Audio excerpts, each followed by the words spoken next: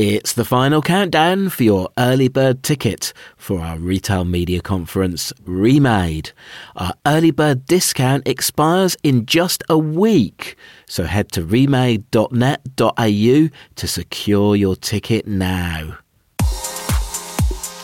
Start the week with Unmade, setting the agenda for the week in media and marketing. Today, lobbying season in Canberra. Earnings season in the media boardrooms. And killing season at Mumbrella. Unmade. It's Monday, August 7th. I'm Abe Beauty, and good morning, Tim Burrows. Good morning, Abe. Where do we find you? You find me this morning in my studio in Tasmania after a bit of a cold snap and a cold weekend down here. Whereabouts are you in the world this morning? Do you know, I'm currently up the coast in New South Wales. I'm not far from Morisset, which is at Lake Macquarie, where I'm in a burrowed soundproof booth before heading back down to Sydney very, very shortly for another week of kind of meetings and events and stuff in Sydney, including the Google News Initiative Summit a bit later in the week. I can see an electric guitar over your shoulder, so I'm wondering if you're going to pull it down and bust out a shredding riff this morning to wake us all up. Do you know, I think about the age of 17, I was able to bumble my way through the opening chords of Smoke on the Water, and I didn't get much further than that, so I recommend not. So you've been in New South Wales for a few days now. You're at Advertising Week. How did you find it? Yeah, good. Look, one of the fascinating things about all of these industry events is even now, even after we've been back for a while, people are appreciating the networking element so much. You know, just that happenstance of bumping into people. You're sort of, it feels like they're still not taking it for granted. So for me, that I think was probably the best thing about Advertising Week was just the people I was meeting, the people I was bumping into. And as you would have seen in Saturday, I did write about a couple of the sessions I covered, including, you know, I think one of the ones where people perhaps had the most to say and were perhaps the most sort of free in saying it was one of some of the kind of media agency bosses. So, you know, as I wrote about in Best of the Week, Mark Code, who's boss of IPG Media Brands, was just making the point that across the industry at the moment, there's this expectation for companies to keep on delivering the sort of margins that they were in the downturn, although they were carrying big vacancies then just because they couldn't fill the slots. So staff were so stretched. And there's this suggestion that this is what management are still looking for even now. So that's sort of creating some expectations. As Mark Code put it, it's almost like our stakeholders are drunk on the margins and the revenue we were able to drive when we weren't able to spend enough money on staff moving around. Now, he wasn't sort of, I think, necessarily talking specifically about his own bosses rather than we, the industry as a whole. But it does sound like this is a really common experience at the moment, that particularly with US-owned companies or companies which are on the are any sort of stock exchange, people are still expecting those same margins in a way that probably isn't that realistic going forward. No, that's the thing. And then, and that same session, the other one I talked about in Best of the Week was Amy Buchanan, boss of Group M, which is WPP's media buying arm. And she just made the point that the world is really changing for television. You know, the audiences they're delivering are 20% down, which if you're an advertiser, you can't just make the same plan as last year and start at the point where your audiences are going to be 20% down. So that's going to be creating some really big changes. Interesting to see also kind of your commentary around CMO Melissa Hopkins at Seven and James Warburton, how they kind of, without prompting, talked about the fact that TV doesn't have a problem, and you suggested, well, the fact that you're talking about that it doesn't might suggest that it does. Yeah, that's right. It certainly feels like it's something something that's top of mind, and Mel Hopkins and her boss James Warburton have again been in the trade press this morning, talking about it some more. And of course, they're absolutely right that TV is hugely powerful. It's still got great reach. It's coming through in the digital sphere as well, of course. But at the same time, those broadcast audiences, which are rightfully or have been rightfully at the heart of schedules, have fallen away, and that's the absolute fact. So I can't blame them for arguing the game, but the danger is of television making the same mistake that newspapers did, where you were constantly seen to be in denial of what was going on rather than looking towards the future, in that same way that newspapers reinvented themselves. They went from kind of mass print products to subscription-led digital products. TV is doing the similar reinvention, but if it spends too much time sounding like it's in denial, then people do miss the story about what comes next.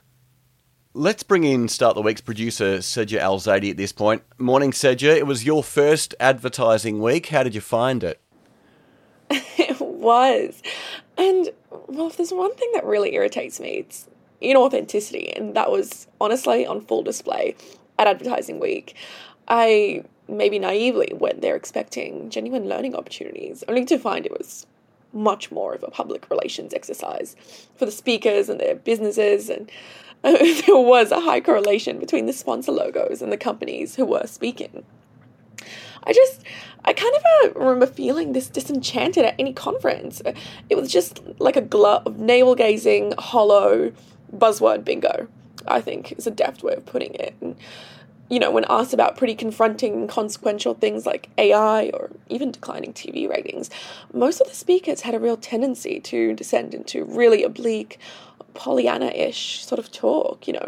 Everyone's excited about everything. Everyone's optimistic about everything. And I feel like the event itself is also pretty poorly organised in my estimation. For a lunchtime talk, you had to stand around on a 30-minute queue, as if you're waiting in a bread line in communist Russia. Tim, what were your thoughts? Did you kind of see that level of inauthenticity? What's your take? I'm going to push back on some of that. Firstly, hey, look, one of my bugbears is, and I speak as one, is privileged journalists complaining about people trying to get into an event and comparing it to the likes of communist Russia because they have to queue up to go in. So I think we do have to be a bit careful about our privilege at times on these things. And also, look, maybe this is just, because I have been an event organizer. I actually thought that the organisational levels were good, particularly considering the numbers who were coming through all at once. So the only time I saw a really big queue was when I was arriving. And of course, you suddenly have a couple of thousand people arrive all at once to pick up their tickets, and no one plans ahead and everyone arrives at the last minute, and I count myself on that list. Then of course there's there is a bit of a queue, but I think where I do have pause hearing what Sedge's just said is I wonder, as someone who sits in the audience, and as I say, I've talked about the interesting things that Mark Coe said, that Amy Buchanan said, but one of the things was they were some of the exceptions to the rule, particularly when you get the people from the global platforms who their entire job is to not say anything interesting that their bosses could read about in America and they could get in trouble for saying. Then there is this incentive to only talk the positives, only talk the product, not have the kind of difficult conversations. And I sort of understand how you get there, really, because for instance, I wrote about Mark Code's comments. I saw there in MI3 as well. Now, although I've tried to be very clear when I'm talking about them, I think he's talking about the industry as a whole. At the same time, you could see how his bosses might raise an eyebrow at those comments.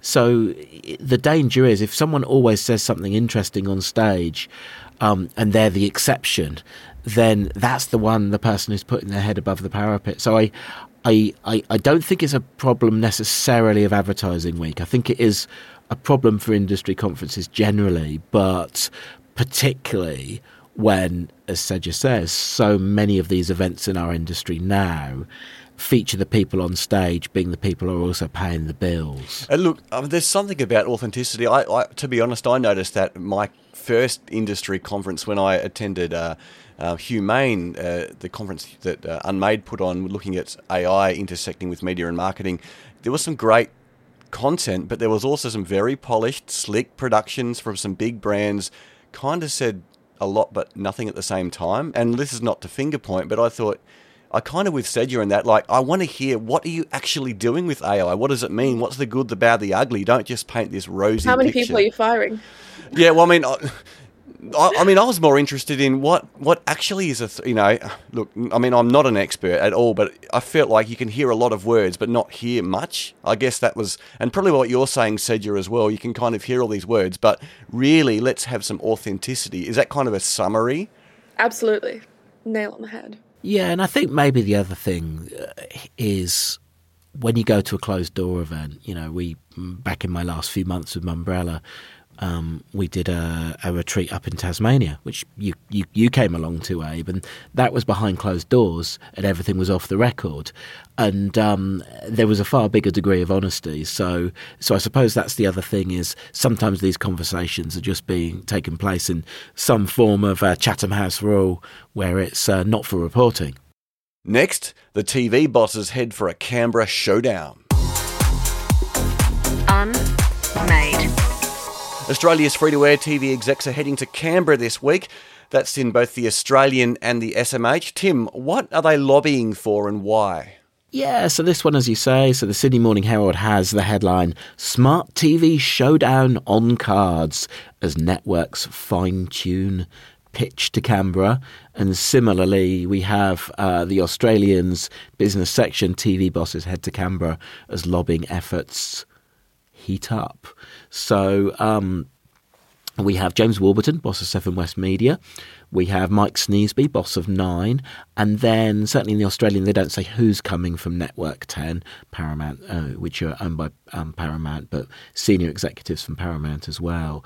So the conversations are with the government and communications minister, Michelle Rowland, about the next round of changes to the kind of the media regulations and laws, and a central point of contention has been the regulation of that front page of TVs, how we find shows, local shows, or which streaming service we drop into. And as is their want, the free-to-air networks are asking for special treatment when it comes to how they're fed. I don't know about regulating about what is on the front page of my smart TV. Are they dreaming? I mean, honestly. Look, I guess the argument they're making is they invest a lot in local content, which deserves to be protected and found, which is the argument they've always made very successfully over the years. But in the end, it just becomes the question with this lobbying is, where does the consumer get a voice? Where do they get a vote? Because maybe that's not what they want to find and not what they want to see. And this time round, there's more than one lobbying machine at work. Yeah, that's right. There's the Consumer Electronics Suppliers Association, which I presume is pronounced CESA, it's spelled C-E-S-A. And what's interesting about that is that it's almost lobbying from the opposite. So this is, these are your Samsungs and your Sonys and presumably your LGs, the people who actually have those, the control of the smart TVs. And of course, they also have increasingly their own advertising platforms as well, which is one reason for the battleground, because, it's in their interests that if they're selling ads, they want those to be the ones that reach the consumers first. So we are seeing some lobbying in more than one direction. But yeah, my hope is perhaps somebody thinks about the poor old consumer as well. Next, what to look out for from earnings season. Unmade. Earnings season is here. We've got News Corp reporting this Friday. Tim, what are the trends we're expecting to see? Yeah, as you say, Thursday night American time, Friday morning here in Australia, we'll hear about News Corp's results. Those will be both for the fourth quarter of the financial year, and which obviously makes it the full year results as well. Now, I must admit, I really like the News Corp results because although they don't go into granular detail about Australia because, you know, we're part of a bigger picture, because News Corp are quite powerful in the US and the UK as well, so they don't have to go into as much detail. But where you find out a lot is how they're doing on streaming, because they break down subscribers for each of those platforms, along with sort of, you know, seeing how they're going on retaining or not retaining their broadcast Foxtel subscribers. You also get the pictures of how news is travelling, and particularly news subscriptions. You know, I guess I'd expect to see the graph of number of subscribers still going up, and the graph of advertising across news still going down, has been the long trend. And then the other thing which comes out in the annual numbers is an update on debt levels, which is always quite relevant for News Corp, particularly as it thinks about potentially floating Foxtel somewhere down the track. At the moment, News Corp owns 2/3 and Telstra the other 1/3. So the level of debt, both for News Corp itself, but also specifically to Foxtel, becomes quite relevant. So we'll get our sort of annual update on that. So yeah, there's going to be a lot in Friday's reporting. So I will be ready with anticipation on that. And also, I suppose my other favourite things about these is for some reason, Robert Thompson, the boss of News Corp globally out of the US, he loves his alliterations. So I'll be counting just how many alliterations he manages to squeeze in this week. And could you give us a very quick summary? 7 West, 9 ARN, SCA, like a one-sentence summary of each? Yeah, they're all coming, which is your way of saying that we're running too long, isn't it, for the podcast? Yeah, they're all reporting. It's over the next 2 to 3 weeks. So News Corp first out of the box. So some of these will be a bit further out. 7 West Media is the one I'm watching probably with the most interest, just because, as much as, hey, we were talking about it earlier, the fact that Mel Hopkins and Kurt Burnett and now James Warburton are all coming out talking their prospects up so much. Maybe this is human nature, but I find myself thinking, wow, things are going to be really bad in this announcement if they have to kind of talk things up. But the challenge for 7 is they're broadly a traditional outfit. You know, they own newspapers out west. They don't yet have a paid streaming service. So I just wonder what they'll be able to say about their prospects. So that's the one I'm looking out for there. Whereas 9 are a very different beast, really, in terms of their offering. Yeah, that's right. 9 obviously owns Stan, so that that gives them a foot in streaming. Although that said, I think this might be the time they have to admit that their number of paying subscribers has peaked, maybe even begun to fall, even if they've increased revenues overall by putting the price up. So we'll have to see about that. And also the other thing is whether they begin to say something about the outlook for their publishing revenues as that Facebook money from the News Media Bargaining Code goes away. And then moving fast on to audio, ARN and SCA. I wonder whether this will be the quarter where they announce that Listener, their streaming platform, has moved into profitability. That will be potentially a piece of good news for them to give the market. And a final gift from outgoing CEO, or now gone CEO, Grant Blackley, if that's what happens. Next, a setback for News Corp. Unmade. Tim, next we turn to the AFR. They report that News Corp has taken the axe to a big project. Tim, what was Vita?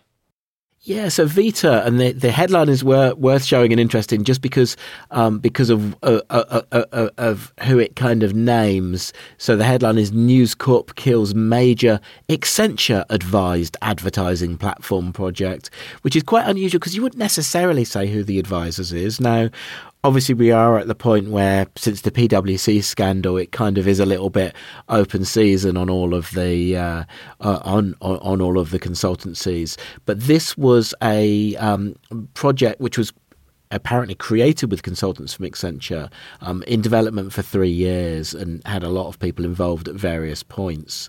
And it was about helping smaller brands, local brands, tap into News Corp platforms and advertise across all platforms. So it was intended as a bit of a competitor to the platforms, to Facebook and to Google.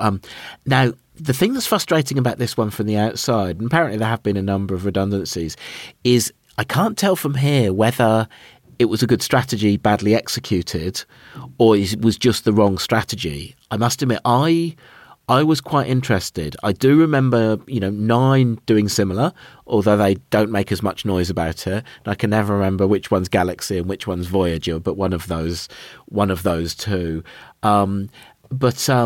But yeah, it certainly feels like some sort of retreat there. As I say, this is broken in the AFR this morning, so I don't fully have my head around it. But yeah, that does feel like a bit of a setback for News Corp. Next, an unexpected change at Mumbrella. Unmade. Tim, some inside baseball on the AFR this morning. As they put it, media news publication Mumbrella has now churned through 3 editors inside a year.